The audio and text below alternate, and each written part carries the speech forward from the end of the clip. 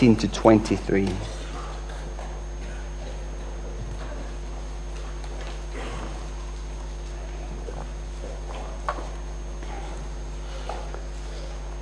If you're using one of the Pew Bibles again, that's page 966. 966.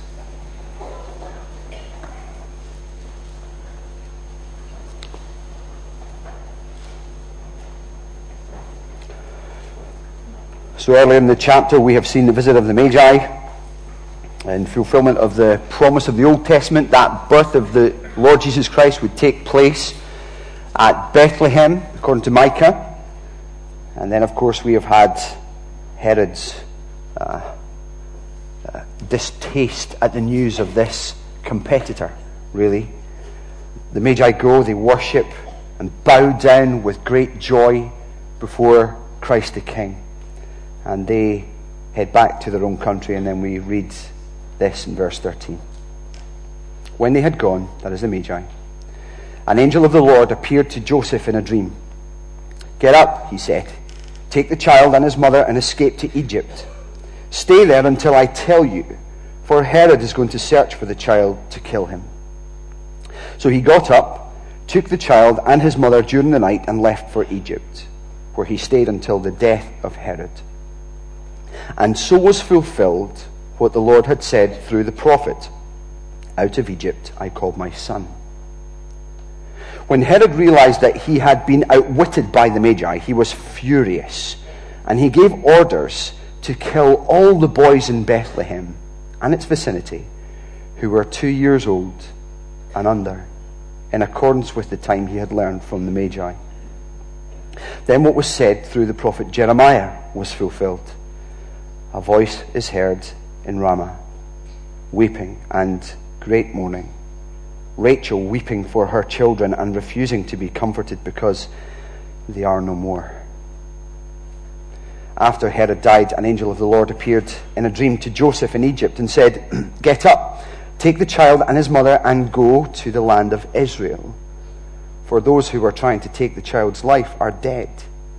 So he got up, took the child and his mother, and went to the land of Israel. But when he heard that Archelaus was reigning in Judea in place of his father Herod, he was afraid to go there. Having been warned in a dream, he withdrew to the district of Galilee, and he went and lived in a town called Nazareth. And so was fulfilled what was said through the prophets, "He will be called a Nazarene." Amen. This is God's word. Let's pray together, shall we? Lord, you have told us in your word that spiritual things, like we read in these verses, are spiritually discerned. We can only understand them by the grace of your Holy Spirit, who works to illumine our understanding and highlight its meaning. And for me, as I preach, and for these brothers and sisters, these friends, as they listen, would you give us strength? Would you give us that grace to see and understand and believe what you would have us believe today? In Jesus' name we ask it. Amen. Well, I don't know what your New Year's Day was like. Mine was tired. I was tired. We had some visitors in Hogmanay and so on, and as soon as the bells got, there was a temptation at 12:05. Right, away you go. Time's up. We've had our fun. I'm too old for this now. It's bad, isn't it?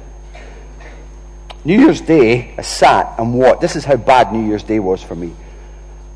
I was sitting watching Channel 5. It gets worse. A program called Royal Babies. What was I thinking?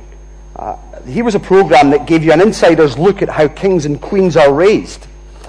From the baby Queen Elizabeth to Wills and Harry and some of the other ones as well. And you get the idea from their upbringing that, needless to say, it was very posh. It was decadent. It was luxurious.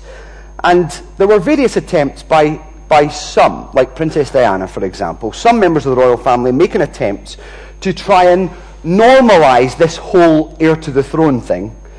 For example, by registering their children at a local primary school, just to give them a normal education.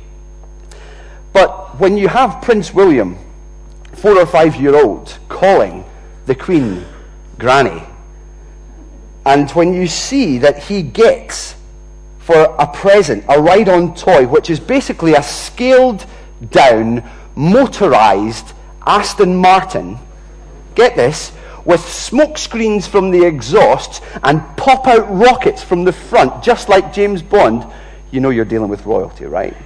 When you get gifts that are as luxurious and as decadent as that, that's how royal babies are raised. Now, Matthew has taken great pains in chapters 1 and 2 to highlight for us through genealogy and through prophecy to say, this is a royal baby we're looking at here, Jesus Christ. In fact, he is God's son. He is more royal than any king or queen that this globe could ever produce. And it's hard to see anything but a king in this child. But how will this royal baby be raised? What will his early years be like? He's not born into a palace. We've seen that. He has received some pretty fantastic birthday gifts. Let's face it, we would have been quite happy with some gold this Christmas, wouldn't we? But Matthew tells us that really within 2 years of his birth, the Lord Jesus Christ is a refugee. And the gifts of the Magi would have come in very handy when trying to keep their family as they were almost seeking asylum in Egypt, because, as we've seen earlier in our studies, some corrupt pretender to the throne, not even an Israelite, he's an Edomite, is passionate about retaining the power that he holds as king in Judea. And, well, when that threat passes, Jesus returns to Nazareth, a place really of ill repute. It's the New Testament equivalent of, I don't know, I'm really tempted to say Glasgow, but that's not really very nice to say that, is it? It's more like a 21st century caravan park in Armadale. Anyone here from Armadale? No? Good, I can say that then, that's fine. Now, I'm from West Lothian, okay? I can say these disparaging things about West Lothian. So at first glance, it seems like Matthew is intent on showing us that there are some problems related to this royal baby's early years. How on earth is this baby going to be the saviour of Israel if he's in exile, if he has to flee in the middle of the night to Egypt? And how is he going to be nurtured and produced to be this king that we're all expecting him to be if he's come from a place like Nazareth, a place where, I mean, the people are just so rude and crude, and, you know, to call someone a Nazarene was to offer a disparaging remark. And at first glance, it does seem like Matthew is just intent on saying, okay, here's a little bit of an historical account. Here's what happened after the Magi left. He had to flee to Egypt to escape Herod.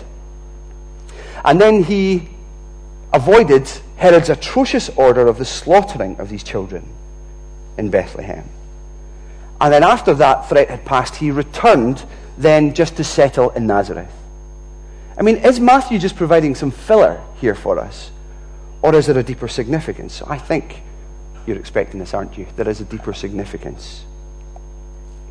You have 3 historical scenes, but you have 3 places mentioned within each of these 3 sections. So you have Egypt, you have Ramah, which is near Bethlehem, and you have Nazareth.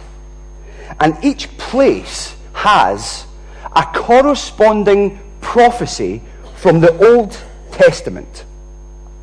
And a prophecy being a prediction or a promise that would be later fulfilled.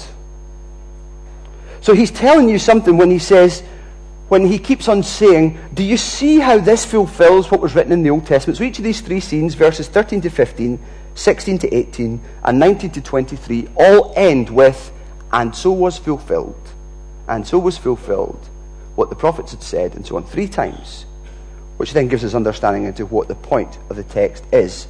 It's as if Matthew's saying, do you see that if you follow the footprints of these Old Testament texts, what they're going to do is they're going to lead you directly to the feet of this baby boy, this royal baby, King Jesus. And so we should take note. And I think he frames this section in such a way as to point to Jesus as being the fulfillment of some of these Old Testament promises. Now, it's really not as straightforward as that. This is a strange thing. Old Testament promises work in slightly different ways. Often what happens is a New Testament author, like Matthew, will cite a prophecy and point us to a direct fulfillment of that prophecy. For example, you've already seen it in verse 6 up the page, where Herod asks chief priests and teachers where the Christ was to be born. They immediately went to the prophet Micah and gave their verbal answer, because it had already said, through a verbal prediction in Micah chapter 5, "You, Bethlehem, in the land of Judah, are by no means least among the rulers of Judah, for out of you will come a ruler who will be the shepherd of my people, Israel." So the shepherd king that God had promised from Micah chapter 5, that's a direct prophecy. Okay? Verbal prediction right there. But sometimes there are prophecies that are almost non-specific.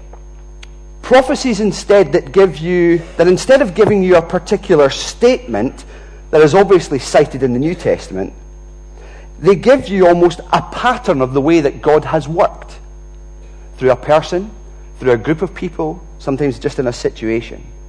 There are things like, it's like prophecies that show us the shape of what God plans to do that might not be immediately obvious to the people at that time in history, but later, through explanation and further revelation from the New Testament writers, shed light on what was happening. Now, the key to understanding these things is to know that God works in the history of his people to give them hints and clues as to what he would finally do in the Lord Jesus Christ. And this is where we get to talking about types. A prophecy, as I've said, is that verbal prediction of the future. A type, if you like, is a non-verbal prediction. So there are texts in the Old Testament that tell us quite clearly God is going to send a Savior who will die. And there are other texts that don't say that. They just tell us about the sacrifice of a lamb and don't give any other explanation to it. But we read later in the New Testament that every little lamb that ever died was a picture of who? Jesus Christ, the Passover lamb. So we're given that non-verbal picture. That lamb is a type for the Lord Jesus Christ who will come. And what we have here really in Matthew, given my prolonged introduction to this, are really three types. And no less potent, no less powerful, no less significant than a direct prophecy. So back to these three scenes in Matthew. Matthew is intending for us to see some deeply significant things about this royal baby, the Lord Jesus Christ. And he gives us these three images that point to a verse, which in turn, actually, these verses are almost like keyholes. You know what happens when you look through a keyhole? And not that we do this very often, but it's an illustration. Bear with me. As you look through a keyhole, you get to see partially what is in the room, don't you? Now, these texts are almost like you looking through the keyhole. You see that little bit of text.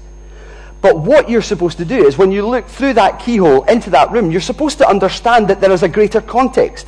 There is a wider significance. There is a room there, parts of which you cannot see.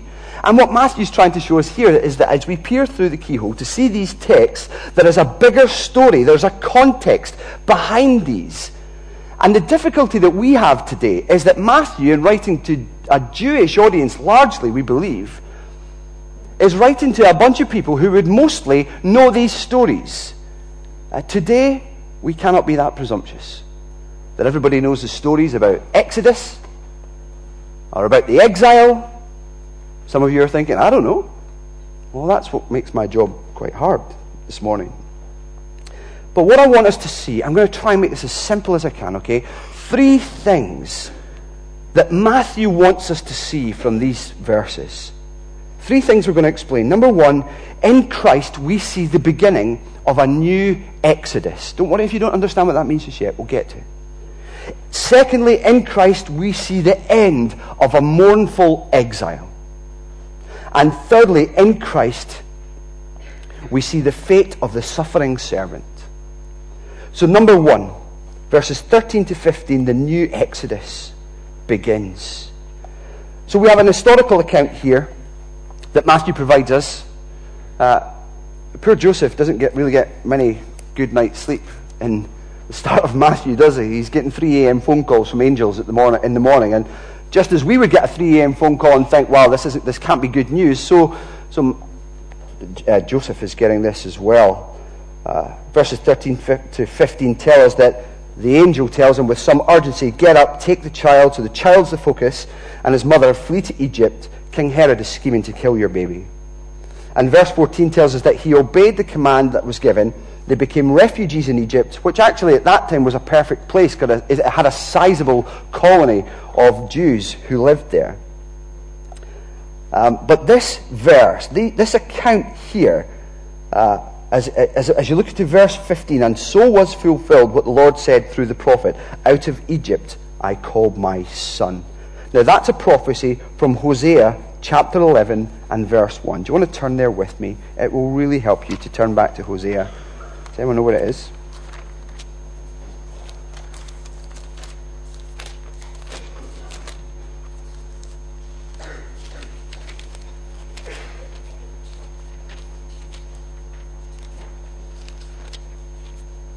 It's 907 if you're using the Pew Bibles. Now this is really interesting because Hosea 11:1 says, when Israel was a child I loved him, and out of Egypt I called my son. So this is God speaking here, and this is really interesting because for a prophecy this passage isn't promising anything for the future. It's actually speaking of what God has done in the past. So see what I mean about you look through the keyhole, but it's assuming that you know a bigger picture. And what it points to is Egypt. And what Egypt symbolizes for everybody who's read the Old Testament, and for Jews in particular, is Exodus. And when you look at Hosea 11, who is God's son in this reference? It's not Jesus, it's Israel, which is exactly what God calls them in Exodus chapter 4 and verse 22. He calls them my firstborn son. Now what Hosea 11 does for us is open up for us a beautiful picture of God's fatherly affection for the nation of Israel. Matthew takes us to Hosea, which in turn pretty much gives us an historical account of the Exodus in condensed form. It tells us in chapter 3 of Hosea 11 that God is the one who taught his firstborn child Israel how to walk. He is the one who led them with cords of human kindness, verse 4, with ties of love. I lifted the yoke from their neck and bent down to feed them. That is a seriously good picture of Exodus, where the Jewish people, Israel, were in slavery under the oppression of the Pharaoh at that time. A Pharaoh who was killing their babies. A Pharaoh who was encouraging the taskmasters of Egypt to make the Israelites' job difficult. God heard the cries of their oppression and sent Moses as their deliverer to demand of Pharaoh, let my people go that they may come and worship me. A greater picture of the Exodus for us is found in Exodus 19. I think it's the key to unlocking the whole book of Exodus.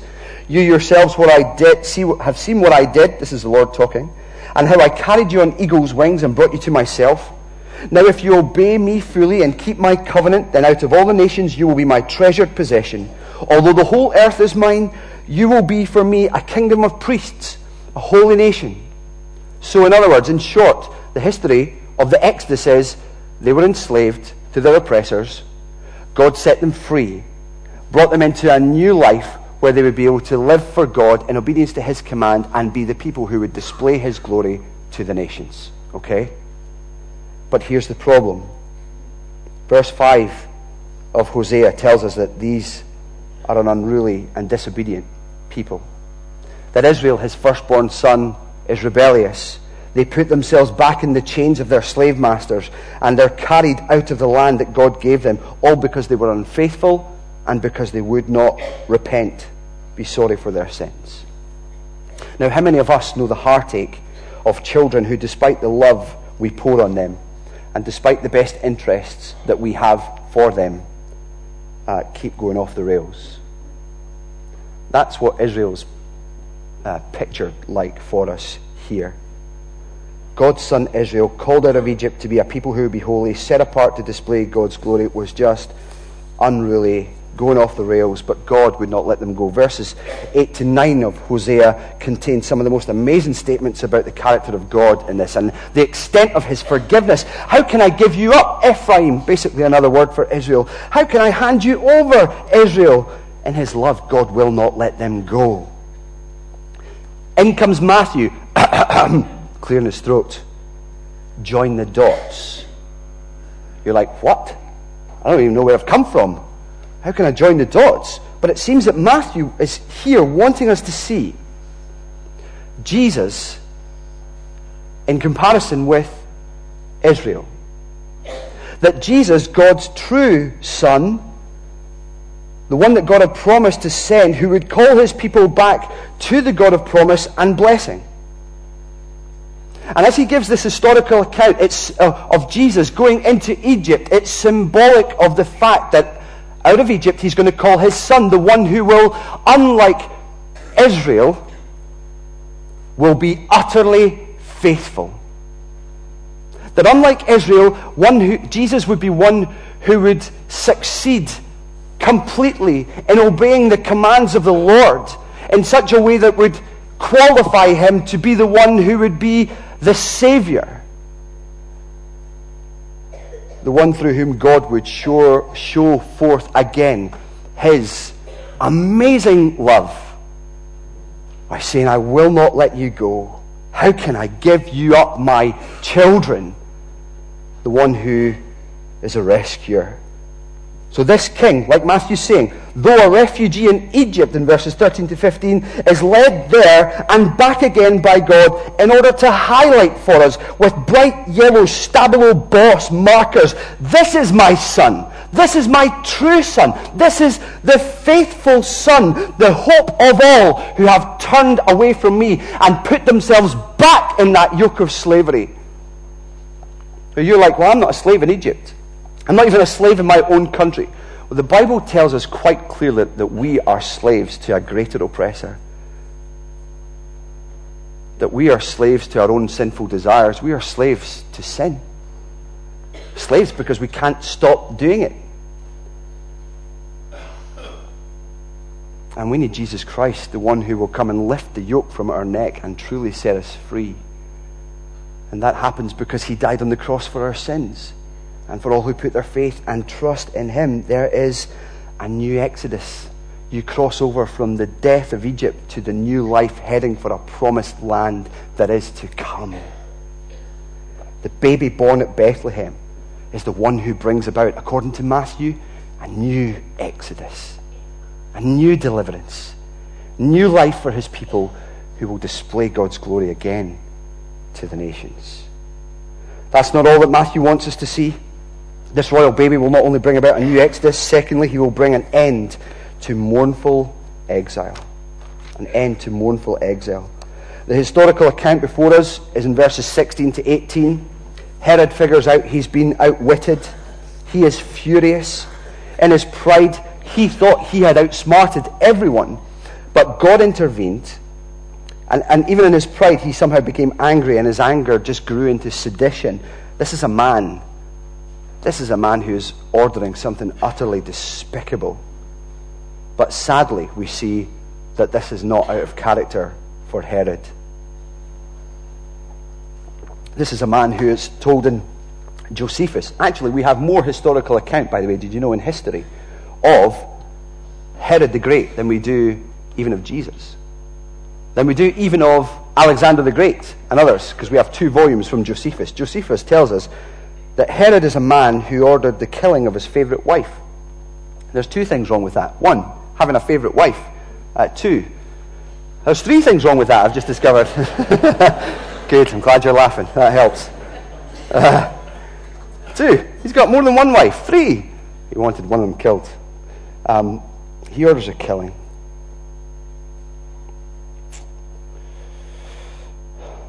It's not hard to feel the pain of this, is it? And not when the memory of the Newtown tragedy is still so raw for us. Not when a nation like ours has seen events like Dunblane in the not-so-distant past. It's just evil. What's this all about? The weeping that takes place in Bethlehem is used by Matthew really to draw attention to Rachel weeping in Ramah. What's that all about? What's Ramah all about? What's Rachel got to do with it? Well, that's where we read from Jeremiah 31 earlier. Why don't you turn there with me, page 791 again. Two massively, massively important events in the whole history of Israel. One, the Exodus. Two, the exile. And Jeremiah, the prophet, wrote at the time of the exile of Judah to Babylon. The Assyrians came in the 8th century BC to destroy the rest of the nation. That's 200 years later. But here you have a picture of Rachel, who was Jacob, Israel's wife. And the so-called, she was well known in Israel as the mother of Israel. Now, she's been dead for 1,000 years at this point. But Jeremiah is using her to say the same thing that we would say when we'd say someone is so perturbed that they would turn in their grave, okay? She weeps from hers. She'd lost the northern kingdom to the Assyrians, about to lose the southern kingdom to the Babylonians, so she cries for her loss. The hope and the promise of a nation, of promise and blessing. The hope and the promise of an inheritance is pretty much gone, so she cries for her loss. And Ramah is where our eyes focus. It's the place near Bethlehem, very near Bethlehem, where the foreign armies, basically in the exile, rounded up their captives. It was right on the junction, really, of the southern kingdom and the northern kingdom in Israel at that time. And these armies selected the strong who would make good slaves. They slaughtered the rest, even the children. And then you have Jeremiah 32:15, where you have this profound agony mentioned at the death of children. And rightly so, Rachel weeps. And as I said, with the killing of the little ones in Bethlehem, once more Rachel's weeping is heard. But what is Matthew showing us in this? What does this prophecy have to do with Jesus? What does it have to do for us, to teach us? Well, interestingly, as I mentioned earlier, Jeremiah 31:15, this is smack dab in the middle of an incredibly prominent passage for Israel. Jeremiah, as I said, is a prophet of doom. The book is very dark, except for one section, Jeremiah 30 to 33, a section just filled with light, with joy and happiness. And amazingly, what God is saying here is that despite the despair that this exile, this trouncing of your nation, despite the experience of that, there is hope for your future. It might look like the end, but it's not the end. The inheritance will come. So the tears, look at Jeremiah 31 and verse 15, is where we read, a voice is heard in Ramah, mourning and great weeping, Rachel weeping for her children, refusing to be comforted because her children are no more. But this is what the Lord says. So again, Matthew's getting us to look through the keyhole.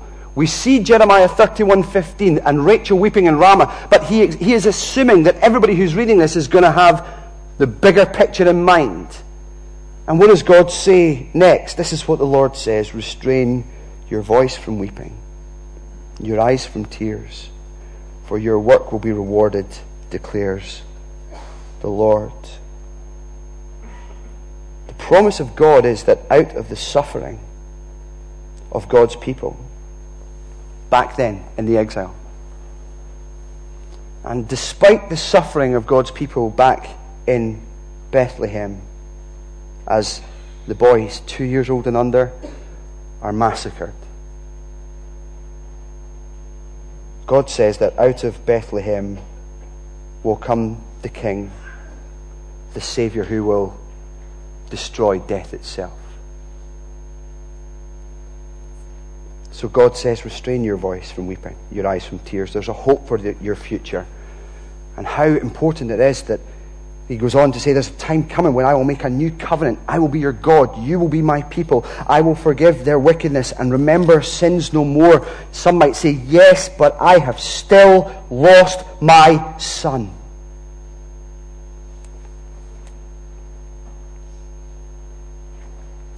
I think one of the most deeply moving things I've read in recent times has been the story of the innkeeper, a fictional story about Jesus returning to Bethlehem to visit the place where he was born. And to visit the innkeeper, who is depicted as a righteous man, broken by the loss of his infant son in the massacre itself, and his wife, who died trying to save that son. All the way through the story, Jesus asked questions, inviting the man to describe his loss. What was it like on that night? And Jesus, until finally the innkeeper stops, and then you're just left with this silence towards the end of it. And you see Jesus weeping, and the innkeeper wonders at the stranger's tears. And then we read in this fictional account, of course, Jesus saying, I am the boy that Herod wanted to destroy. You gave my parents room to give me life, and then God let me live, and took your wife. Ask me not why the one should live, another die. God's ways are high, and you will know in time. But I have come to show you what the Lord prepared that night. You made a place for heaven's light. In 2 weeks they will crucify my flesh. But mark this, Jacob, I will rise in 3 days from the dead and place my foot upon the head of him who has the power of death. And I will raise with life and breath your wife and Ben and Joseph too, his boys, and give them back, Jacob, back to you, with everything the world can store, and you will reign forevermore.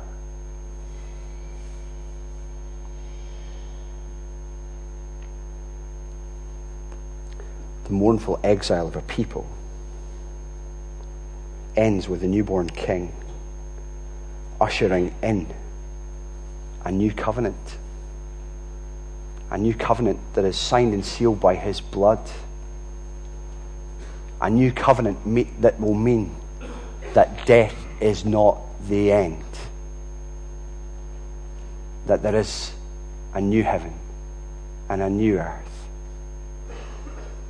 and there is a place described with words like renew and restore and joy, a place depicted as with Christ the King in the forefront, wiping away the tears.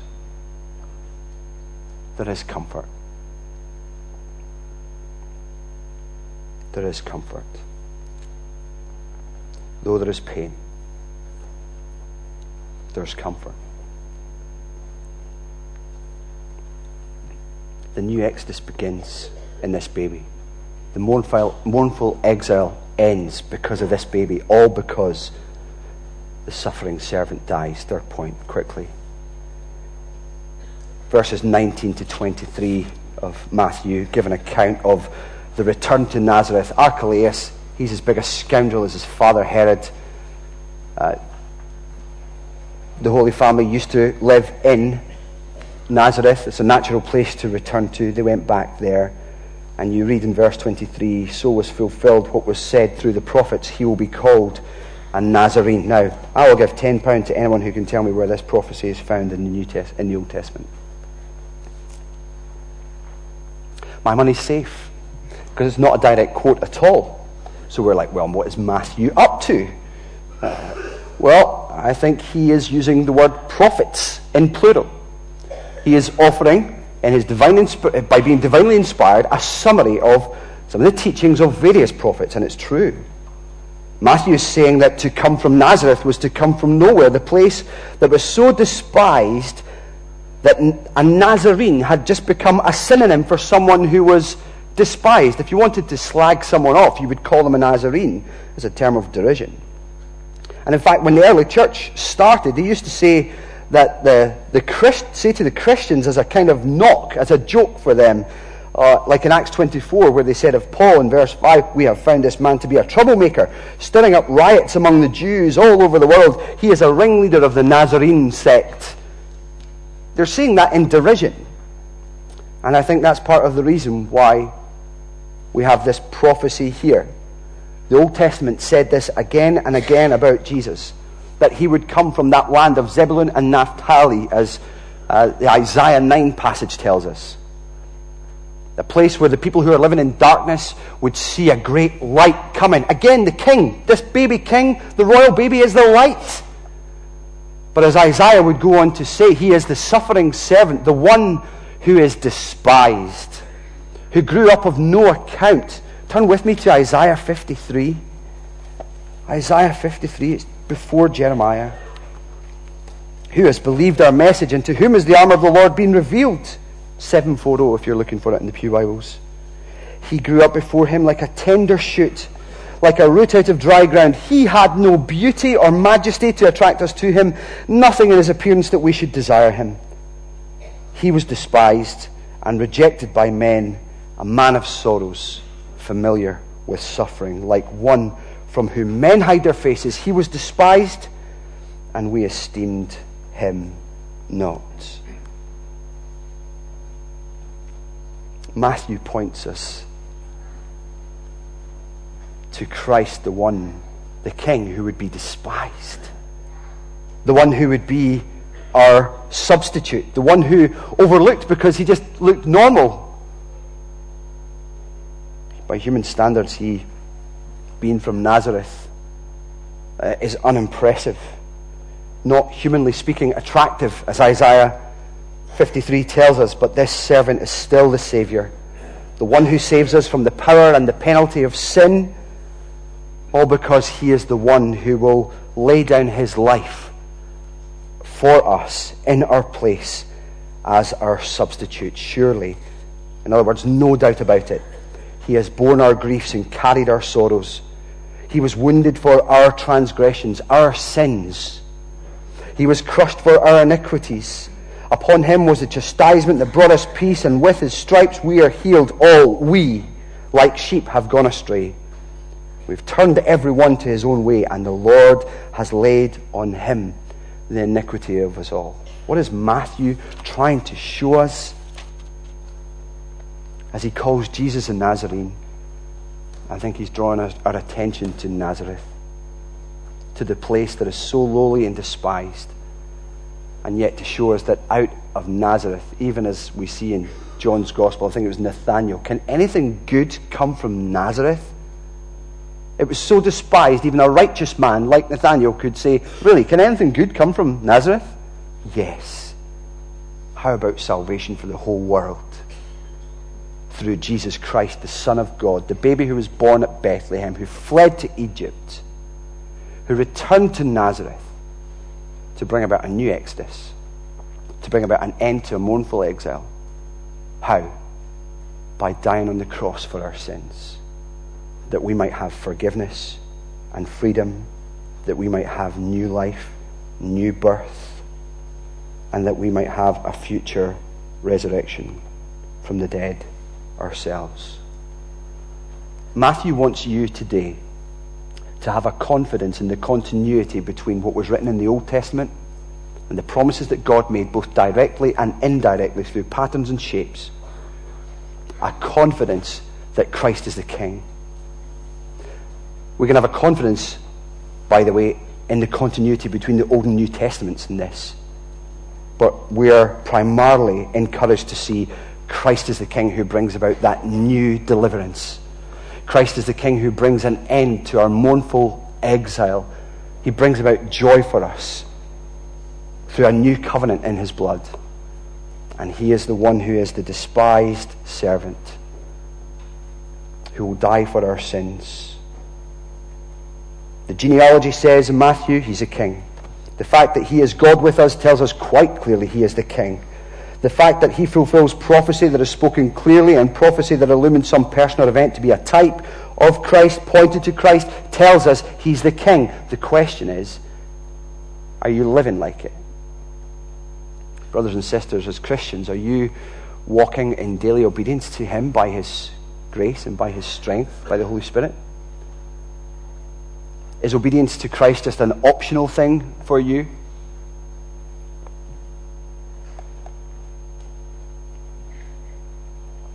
Are we growing in holiness and in the likeness of Christ by his help, by his grace? Are we daily submitting our lives to obey him, to be humble people, to be loving people, to tell other people about Jesus? Are we forgiving other people, being kind to others? Are we increasingly patient? Are we restraining ourselves from being hateful towards people or hurting people or coveting what other people have got? And dear friend, if you're here today, you're not a Christian. Have you submitted your life to him? This is what he calls us all to do. To recognize that he came because of our sin. But he came and dealt with that by dying on the cross for our sins. So that if you say sorry for your sin and believe in Jesus Christ, that he is who he says he is and did what he said he would do, the Son of God who loved us and died for us, then you'll be saved. You will have that joyful hope that is to come, even if today your life is marked with suffering and your face is wet with tears. Would you come to him and put your faith in him?